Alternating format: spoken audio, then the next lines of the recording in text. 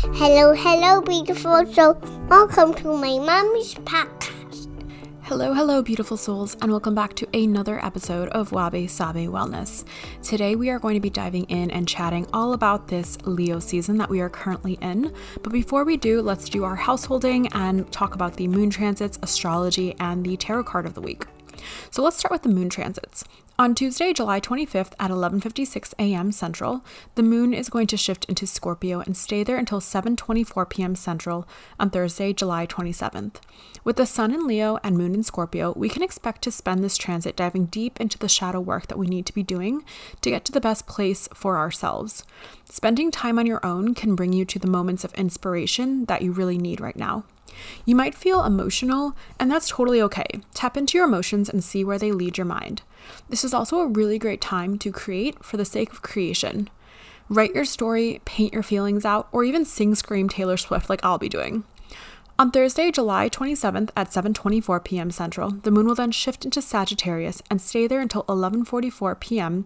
Central on Saturday, July 29th. While the moon is here, the mood is a lot lighter than it has been the last few days. Now is a great time to tune into your free-spirited side of yourself. While this is mostly during the work week, and you might not be able to find time to explore all day long, do the little things that can bring newness to your life, like trying a new workout class or going to a new lunch spot. Mercury is also entering its home base of Virgo on the first day of this transit, so expect for your communication to be very clear. On Saturday, July 29th at 11:44 p.m. Central, the moon is then going to shift into Capricorn and stay there until 10:58 p.m. Central on Monday, July 31st. After a fun few days, now you might be craving structure and routine. Lean into that energy. Now is the best time to do your to-do list, tidy up your home and workspace, and even clear out those mental cobwebs that you have. This is really great prep for the upcoming Aquarius full moon. While the moon is in Capricorn, you might also feel a draw to go to bed early, rise early, and just get things done. Enjoy the feeling of satisfaction as you cross off things on your to-do list. Now let's chat about the astrology of this upcoming week. Monday feels very cooperative and very much like we are here to work as a team, and we have that energy up until Tuesday afternoon where things become more egocentric. Be careful to not overwhelm yourself Tuesday and Wednesday, and say no if you feel like it is too much. Thursday and Friday, don't be afraid if you feel old wounds coming up for yourself.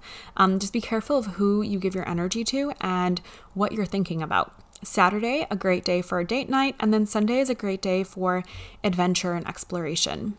And now for the tarot card of the week, which actually will be an oracle card pull I pull this week, because if you follow me on Instagram, you know that at the beginning of each astrological season, I like to do a one card pull for anyone who's interested. So I figured I might as well keep it going. So we are pulling from Rebecca Campbell's Work Your Light deck. I honestly don't love the illustrations on a lot of oracle decks, but Rebecca Campbell's I think are beautiful. A lot of the ones that are published I think very much give me like your grandma's nightstand book vibe, and that's just not what I love aesthetically. Anyway, I don't know why I just explained what I like aesthetically, but let's get on with the oracle card pull. So what I pulled for you all today is the card that says Work Your Lights. So this card is all about doing the things that feel good to your soul. And that's very Leo, that's a very Leo message to have for us. Do things that feel good for you, not because they're right on paper, not because other people are pushing you to do them, but because they sing to yourself. So this week, I have been really wanting to create my own altar or edit my altar. So today, after I record this podcast, I'm going to be going to some shops and getting some things for that. So do something that is for yourself today, especially if you're a mom, because we know how hard we are on ourselves and how much we don't do stuff for ourselves. So go do that for yourself. Okay, guys, let's get into the meat and potatoes of today's episode. We are doing a dive into Leo season. Leo is my sun sign, so even before I seriously started doing work in this, I knew that sign in and out, and I strongly resonate with it being my sun sign. Before we get started, I want to clear up some things about what Leo energy is and is not. In meme astrology, well, let me take a step back. Leo is ruled by the sun, and the sun is the center. It's bright, it's in your face, and meme astrology often will talk about Leos being very self-centered, selfish, yada, yada, yada, which isn't always the case. Leos are definitely dramatic. When I tell a story, I use my whole body to tell the story. they're definitely dramatic. I'm dramatic. I'm not going to lie. But it's not this as self-centered as it can seem.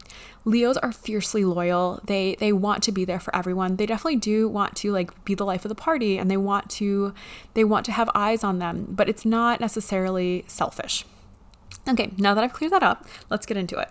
So Leo is a fixed fire sign. So I like to think of all fixed signs as the sign that happens during the middle of whatever season it is. So Leo season starts right in the middle of summer. It's not like maybe summer. It's not a little cool. It's not cooling down. It is hot. It is summertime. And with that being said, fixed signs are stubborn. Fixed signs love tradition. Fixed signs resist change. Fixed signs see the path and they just stick to it. With it being a fire sign, it's also about passion. They have ideas. They're about people. Leos are very spiritually led. They like to follow their heart and their desires. So if we put those two together, being a fixed fire sign, Leo energy is about taking whatever you're passionate about and running with it regardless of what gets in your way. This season, a big theme that we're going to be noticing is that Venus retrograde is happening. So a lot of the energy that we typically would associate with Leo season might be a little more introverted. Mars and Mercury will also be in Virgo for most of Leo season, which is helping us to move forward and communicate more methodically. So listen up for your rising sign as we talk about the focus for you this Leo season.